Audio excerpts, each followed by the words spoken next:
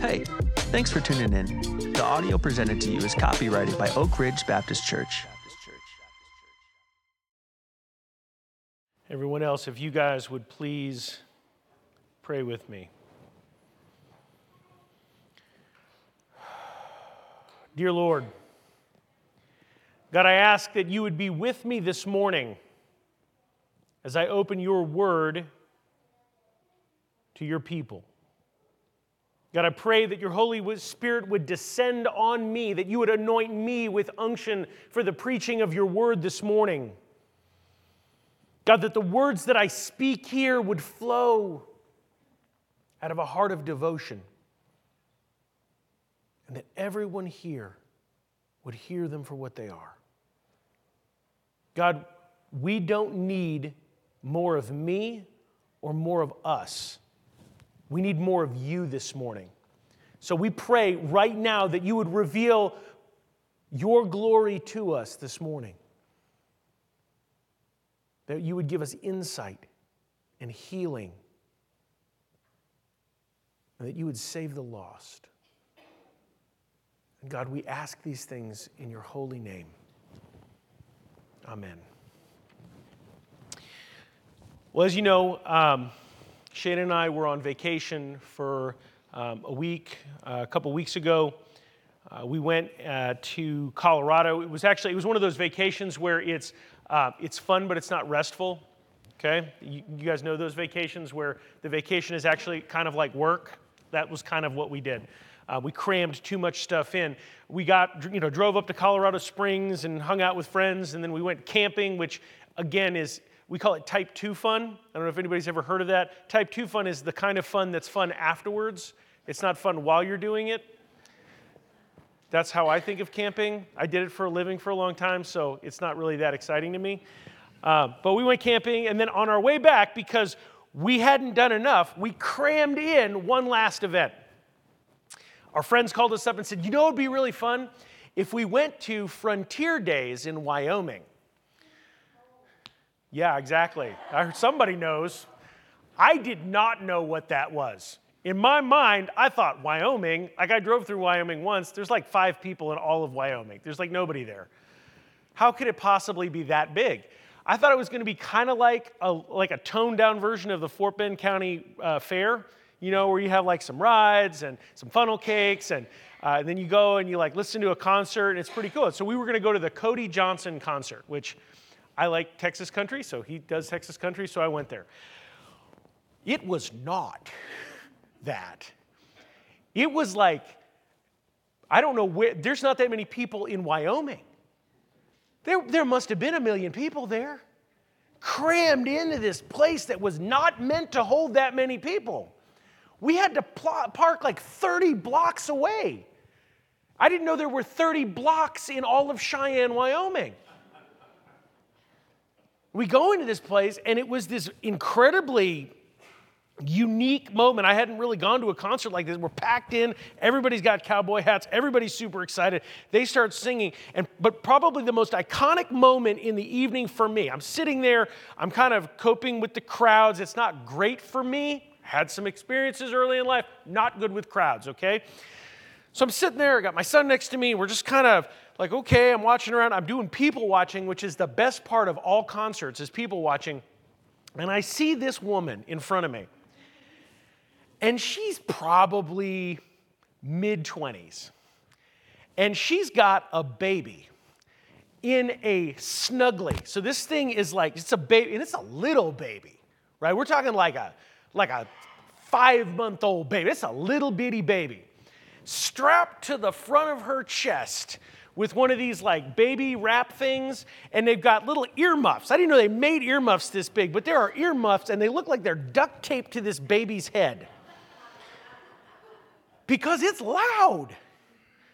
And she's sitting there standing. I mean, you could tell this woman has not been out of the house, right?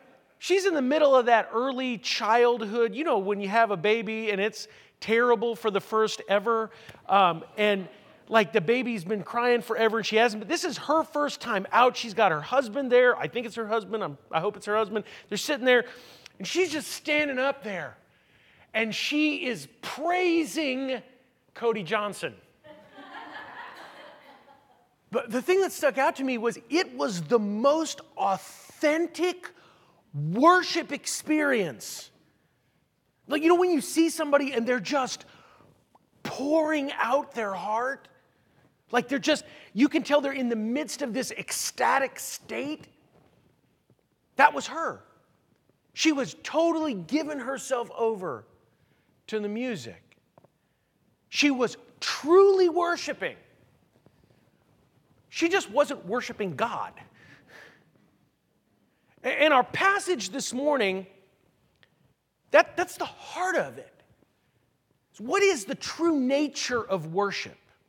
Because I'm going to tell you guys, often the best worship that I experience does not happen in a church. Very often, the deepest, most authentic worship that I get to witness happens outside of the church. And often, it has nothing to do with God. This morning, we're going to pick up our study in the book of 1 Samuel, and we're going to look at a woman who is deeply enmeshed in worship. And both the form of her worship and the object of her worship are correct. If you were with us last week, you know we just started a series on the book of 1 Samuel. The book of 1 Samuel charts the rise and ministry of three distinct leaders in Israel. Okay, as we go through the book of 1 Samuel, throughout the fall and winter, maybe spring, into the summer, a year, I don't know how long it's going to take us in 1 Samuel, so I'm not committing to anything. What we're going to see is there's three leaders that are going to rise in Israel. Samuel, King Saul, and then King David.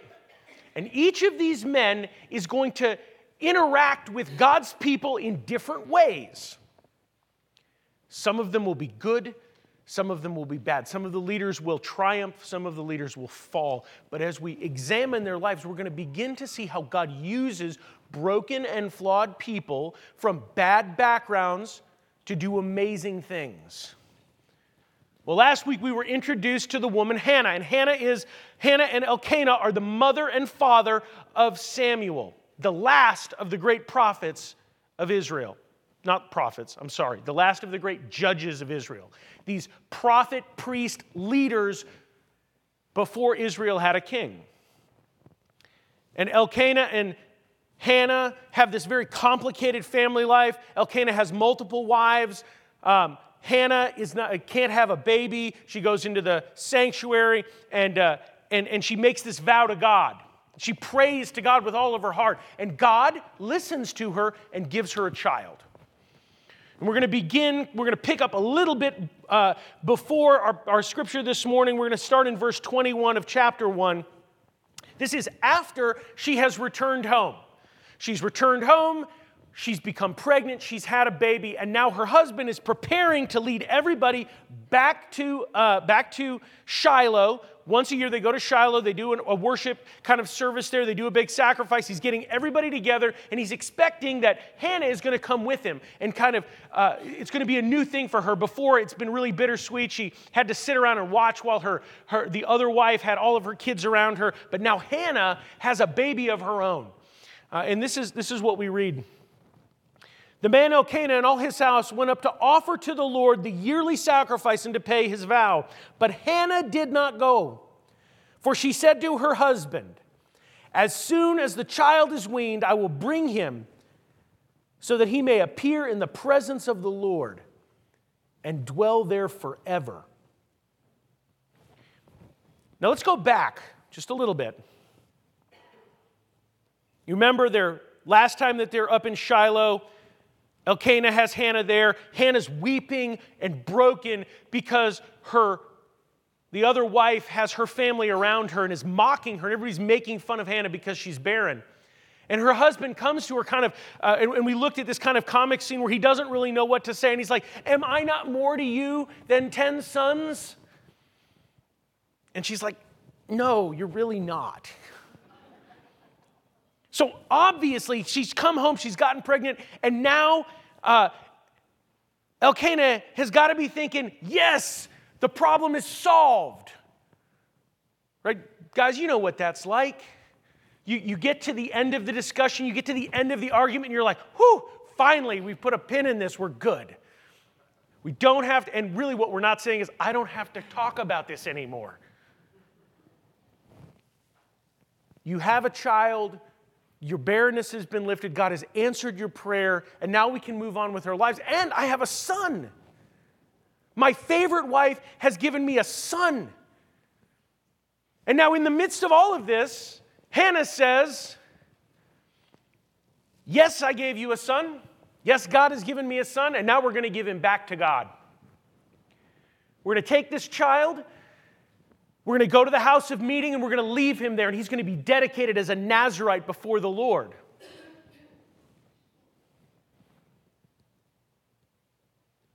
That is shocking. This is the child that she prayed for. This is the sign of God's blessing on his family. And yet, Hannah is willing to give this child up to dedicate him to the Lord. Now, Elkanah has the ability to cancel her vow. As the husband and the man of the house, the Torah gives him very clearly the ability to say, no, I don't think we're going to do that. I don't think that's a good idea for you. I don't think that's a good idea for us. I'm going to cancel her vow. But he doesn't do it. We read in verse 23, Elkanah, her husband, said to her, do what seems best to you. Wait until you have weaned him. Only may the Lord establish his word. See, Hannah was so overwhelmed by the goodness and the glory of God that she wanted to give back to him the first fruits of his faithfulness to her. She had a grateful heart. She knew where the blessing had come from. And as we're going to see poured out over and over again in the next several verses, true worship begins with a heart that's filled with the glory of God. She knows who God is and she knows what he's done. And she is responding to God's goodness with this amazing act of worship. Well, Hannah's made a hard vow. And I want you to think about what's happening now. She remains behind. We read in verse 23, the woman remained and nursed her son until she weaned him. And when she had weaned him, she took him with her to Shiloh. I want to stop for this just a second there. In our current world, in our culture, a woman will breastfeed, if she breastfeeds at all, she'll breastfeed about 6 months, maybe a year. If she's an outlier, she'll breastfeed for maybe 2 or 3 years. There was a time, I think it was a Time magazine photo like several years ago where this woman is like breastfeeding a toddler and everybody's like, oh, that's kind of weird.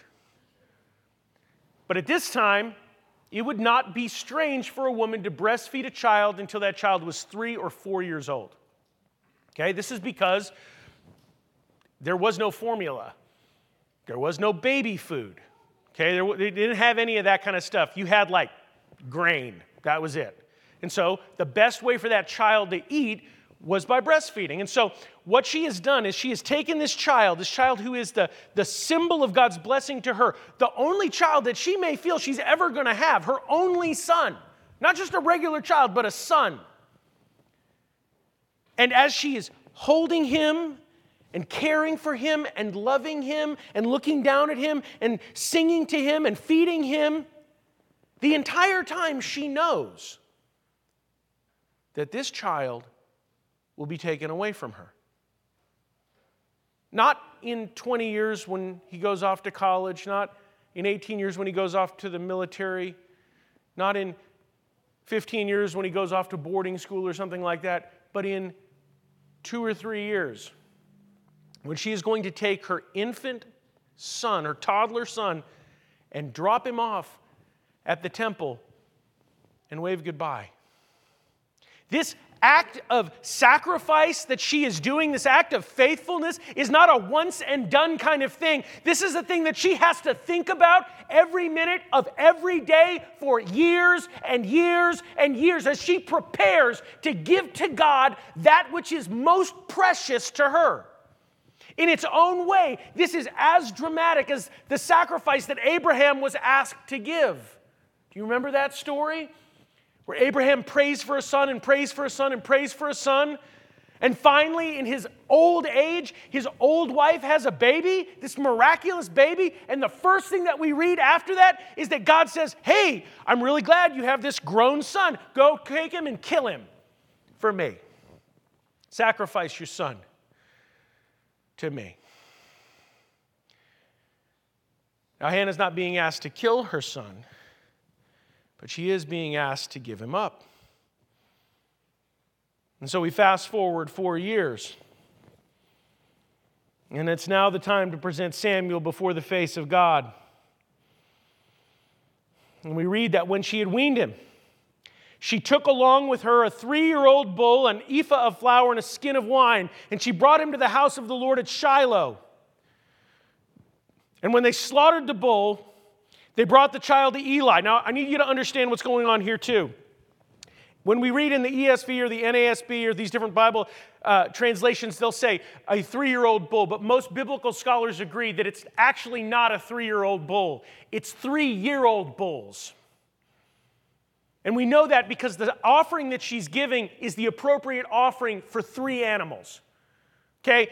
Sometimes when we read this, we don't really understand. We're talking about a huge amount of flour and a huge amount of wine. It's like a big bag of wine, like a keg of wine that's on the back of this. So she's going with her most precious son and 3 bulls and a big bag of flour and a big thing of wine, and they're going to go up there and she's going to sacrifice. Like, she's not going to do this halfway. She's about to give up her only son to the service of the Lord, and she is going to dedicate him with a truly amazing sacrifice. And she goes up there. And as the sacrifice is going on, because she actually can't do the sacrifice, she's giving the stuff to her husband, this huge amount of wealth, this amazing gift. And as she comes into the tent of meeting, she goes up to Eli the priest and reminds him and says, hey, remember me? I was the one that was praying so fervently that you thought I was drunk. I just wanted to let you know that I am here to pay my vow. I am here to dedicate this child to the Lord with a massive sacrifice. And in the last kind of verse there we read, I have lent him to the Lord as long as he lives, and so he is lent to the Lord. And we read that Eli and Elkanah worshiped the Lord there. They saw the faithfulness of this woman, and they began to worship because of it. Hannah had given back to God her most precious gift. And I need us to understand what we draw from this is that true worship requires sacrifice. It has to come from a heart of gratitude that glorifies God, and it requires sacrifice. And we're not comfortable with the idea of sacrifice as 21st century Christians. We don't like anything about it. We don't like the idea of killing an animal and sacrificing it, and we don't like the idea of giving up something that we have. But throughout the history of Israel, it was a given that you could not worship God without sacrifice. Even before there is a Mosaic code, anytime people come together to say thank you to God, they offer a sacrifice. Almost the first thing that happens in Scripture after Adam and Eve are cast out of the garden, we have this story about 2 men that are offering sacrifice. Because there is no true worship without sacrifice. But we need to understand this. We do not sacrifice because God needs something from us. See, ancient religion The idea would be you would manipulate God by giving him certain things. Like they would think that God needed to eat the smell from the sacrifice, that's how we fed God. And so God relied on us almost the way like a ruler would rely on his servants. But that's not what God is doing. God doesn't need anything from us. Scripture is very clear. Our dad owns the cattle on 1,000 hills. He dwells in the heavens and he needs nothing. He doesn't need anything you have. And yet, without worship, without sacrifice, there is no worship. So what's going on here? See, God doesn't need the blood of bulls or goats, and he doesn't need bread to eat or wine to drink. These are all things that God has given to us. These are blessings that he has blessed us with. And we worship him by giving back to him a portion of what he's given to us. From the beginning, God's people sacrificed animals to him. And this was for a very special reason. From the very beginning, God told his people that blood covered sin. Remember, Garden of Eden, let's go all the way back, Adam and Eve. Right? Adam and Eve are running around naked, doing naked stuff. Then they sin. They're like, oh, we're naked. And they sew some fig leaves together and like, oh, this isn't really working that well. God finds them.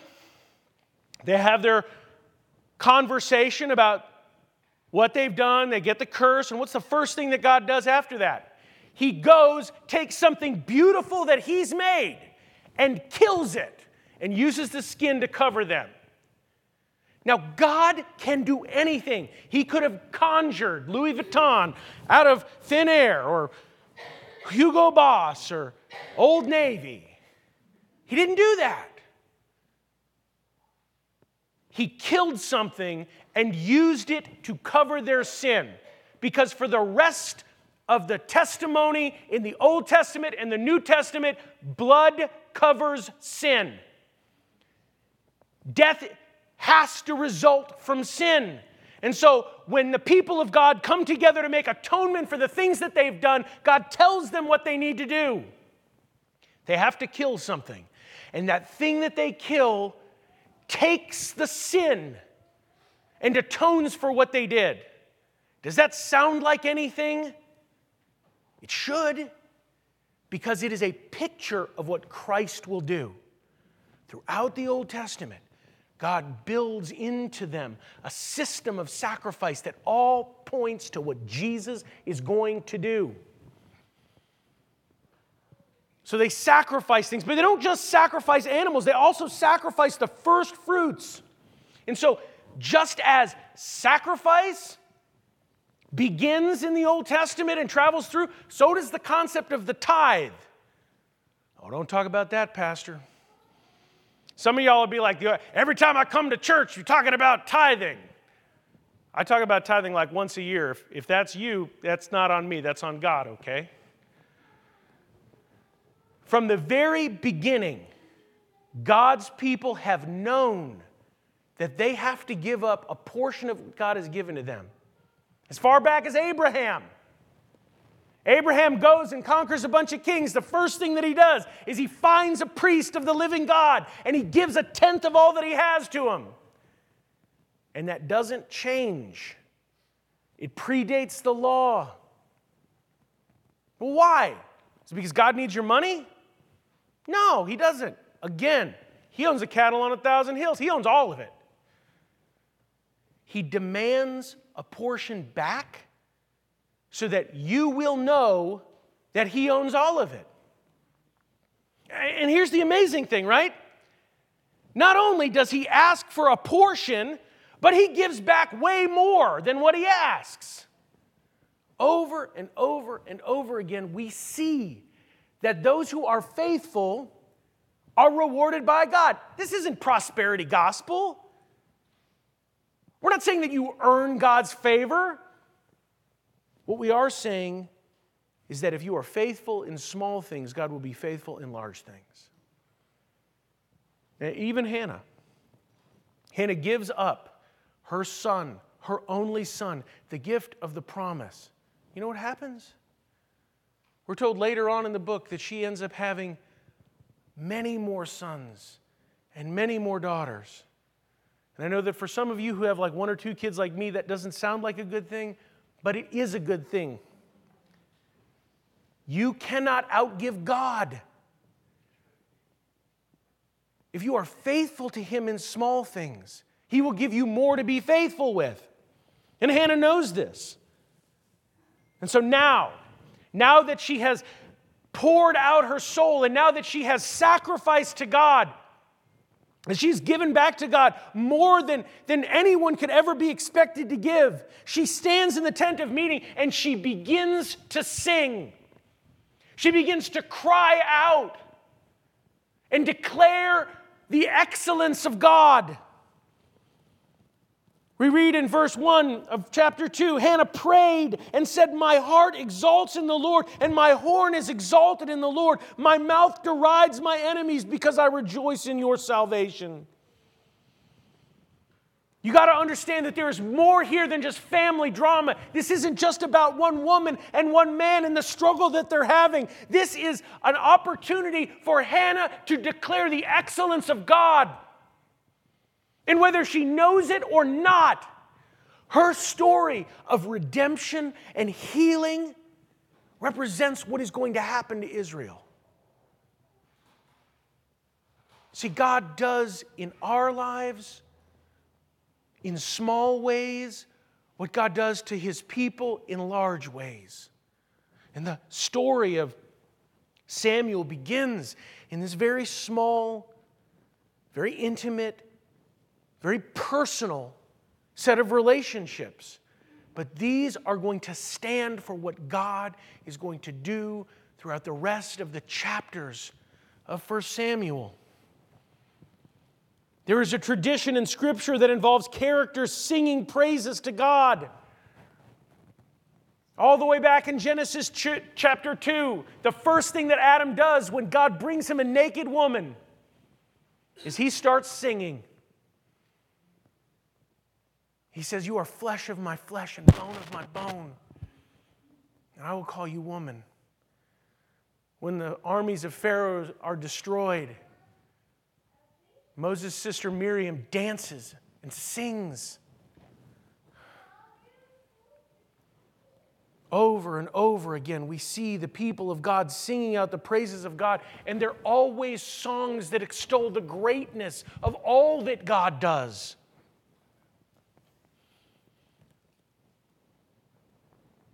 What we're going to see in the book of 1 Samuel is that Hannah's song at the beginning of the book actually connects with David's song at the end of the book. It creates these bookends that encapsulate everything that's happening in between.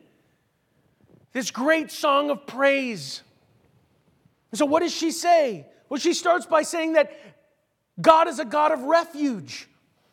She praises God and declares Him holy and solid, a rock of refuge. This is one of the first Psalms that we have in the Bible. And it connects to this image of God as the strong place, the fortress, the strong tower, the place that a person that is broken can go to hide. But more than that, she exalts the Lord because He has raised up the lowly and humbled the proud. In fact, the majority of this psalm is about a theme that we will call the great reversal. Talk no more so very proudly. Let not the arrogance come from your mouth. For the Lord is a God of knowledge, and by Him actions are weighed. The bow of the mighty is broken, but the feeble is bound in strength. Those who are full have hired themselves out for bread, but those who are hungry have ceased to hunger. The barren has borne 7, but she who has many children is forlorn. The Lord kills and brings to life. He brings down to Sheol and raises up. He makes poor and makes rich. He brings low and He exalts. He raises up the poor from the dust. He lifts the needy from the ash heap to make them sit with the princes and inherit a seat of honor. For the pillars of the earth are the Lord's, and on them He has set the world. See, God is provider and protector and judge, and she knows this because He has provided and protected and judged. Everyone who has mocked her has been put to shame, Everyone who called into question her devotion to God has seen what God can do. Oh, brothers and sisters, don't you wish you could see that sometimes? As we sit in a place and a time when our God is mocked everywhere all the time. Don't you want to see vindication? Imagine what that feels like when the people that have mocked you have been put to shame. That's what she's proclaiming here. She praises God for His provision and His protection and His justice. She declares that He will guard the feet of the faithful one, but the wicked shall be cut off in darkness. Well, now she's talking about things that are larger than just a spat that she's having with a woman that her husband's married to. For not by might shall a man prevail. The adversaries of the Lord shall be broken to pieces, and against them He will thunder in the heaven. See, she has transitioned now from talking about her small problem to the large problem that Israel is having. Israel is being crushed by the Philistines, a technologically advanced people that have conquered them. We're told later on, Israel can't even make their own farming implements. They have to go down and get their rakes and hoes and plows made by the Philistines, and they get abused by them and price gouged by them and oppressed by them. And so Hannah is sitting there as she has had her shame and her brokenness fixed by God, and she's declaring, if He can fix me, if He can make a barren woman have children, then He can fix the problems of Israel. Oh, Israel, if we would just turn to God, the great justice and peace. Oh, God, if You would come down and heal this nation. See, in her humility and in her brokenness, as she worships God, the Spirit of God begins to come into her and begins to prophesy, begins to speak, and she begins to speak things that are much larger than where she is. That is what worship is, y'all. But then something even more amazing happens. Listen to these last verses. The Lord will judge to the ends of the earth. He will give strength to His king and exalt the horn of His anointed. You need to understand that there is no king in Israel at this time. No one has been anointed as the Savior of the Jewish people at this time. Hannah is speaking out of her Spirit-filled ecstasy and is prophesying about what will come. She is talking about the work that her son Samuel will do. Samuel will be the one that anoints the boy named David to become the king over all Israel. But more than that, David will be the one who rescues Israel, but David will be a shadow of the one that is to come. The anointed one of God, the Messiah that God will draw back to save His people.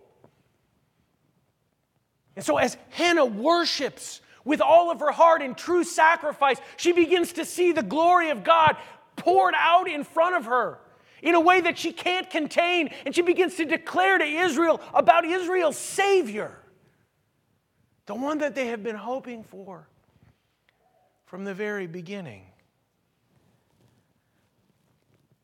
See, all of the praises and all the promises of Hannah will be fulfilled in Israel's true and eternal King. It'll be fulfilled in Jesus. See, worship has to come from a heart that is filled with gratitude towards God, and it has to involve sacrifice.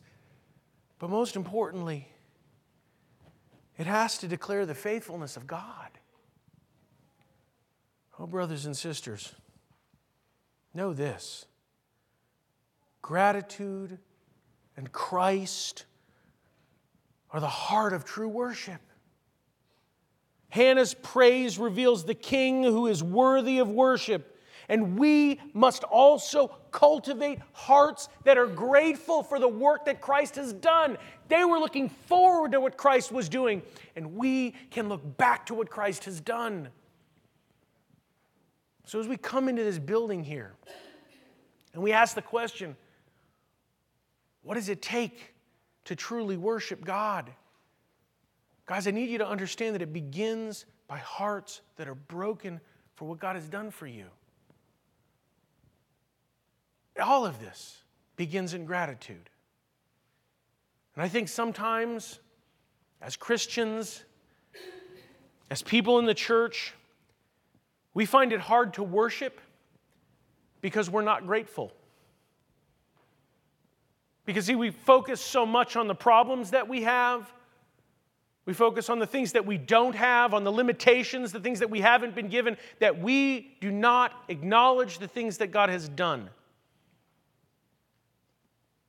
Oh, brothers and sisters, we need to take a moment to think about the ways that God has poured out His blessing on us. Because we have been blessed beyond comprehension. If you have accepted Jesus Christ as your Lord and your Savior, you will dwell with Him forever. There is no end to your time with your Savior. But more than that, you have been called into a life-changing, universe-changing mission with the King of Kings. He chose you and plucked you out of a world full of dead people, breathed life into you, and then sent you out on mission for Him. That means that as a Christian, you can never think that your life doesn't matter. You can never think that it's all pointless. Because everything that you do has great and weighty purpose. Oh, that we would embrace that. That would change us. That we would begin to live out. Think about what your life would look like if you lived every single day out of a place of gratefulness. Think about what that would do with the way that you treat the people around you. Oh, brothers and sisters, that's the beginning of a heart of worship. And if we do that, if we were to come to God from a place of gratefulness, if we were to think regularly about the things that God has done for us instead of the things that we still need to have done, then we would be able to worship Him with sacrifice. Not by killing goats up here at the front, but by sacrificing our preferences. Whoa, that's a little bit different, isn't it? It's easy to take a goat up here and cut its throat. It's really hard. It's actually pretty hard. It's really difficult to do that. But you know what's harder than killing a goat? Giving up your preferences, worshiping to music you don't like, being in a place that isn't the right temperature. Like right now, it's got to be 80 degrees up here. Yeah, it is. Maybe being around people you don't particularly care for.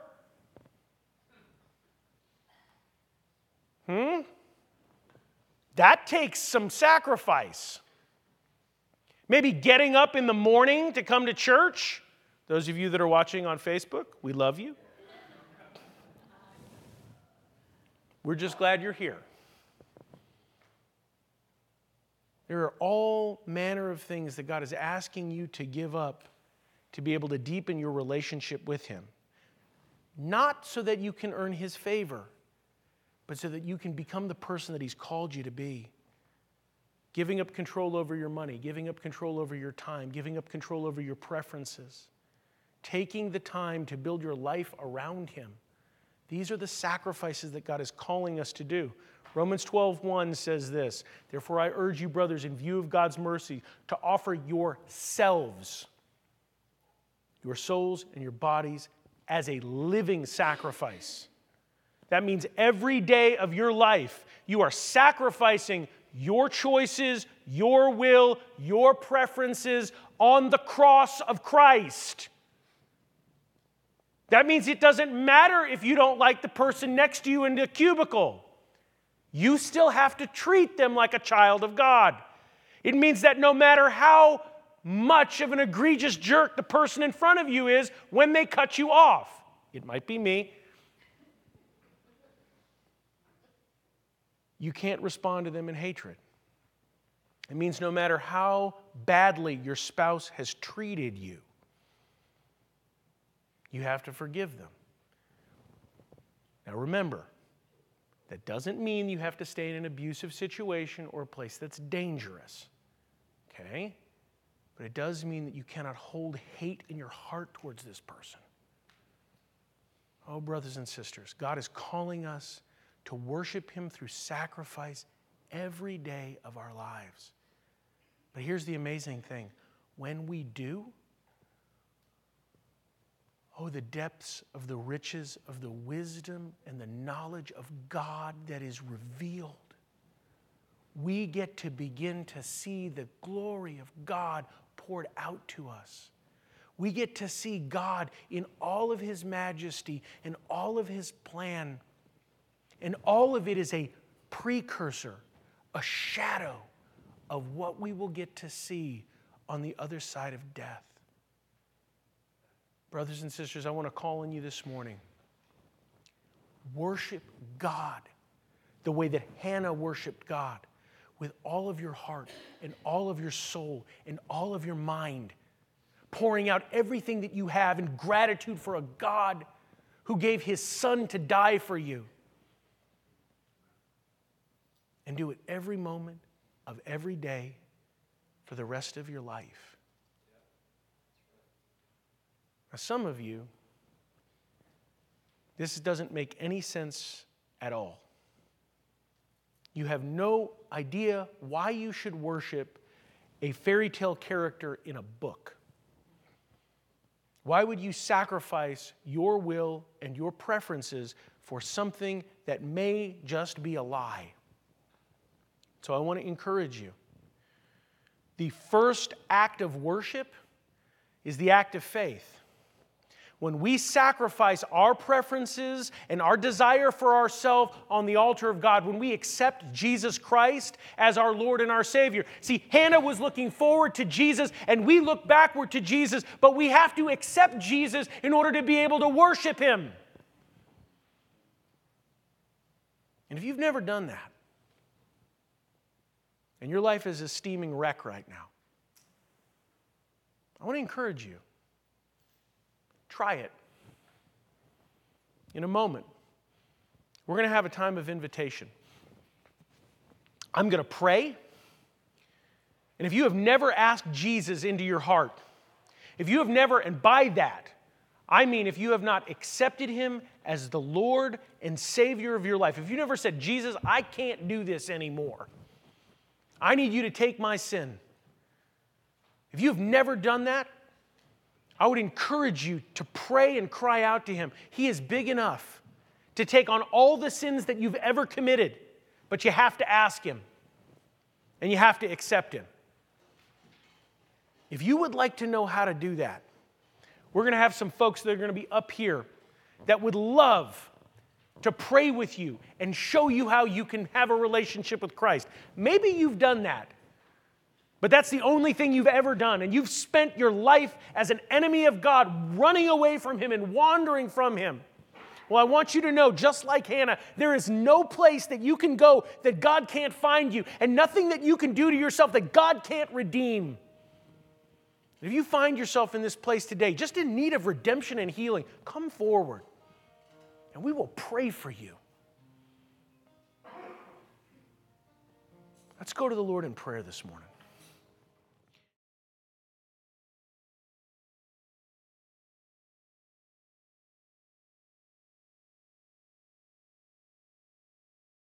That you would awaken inside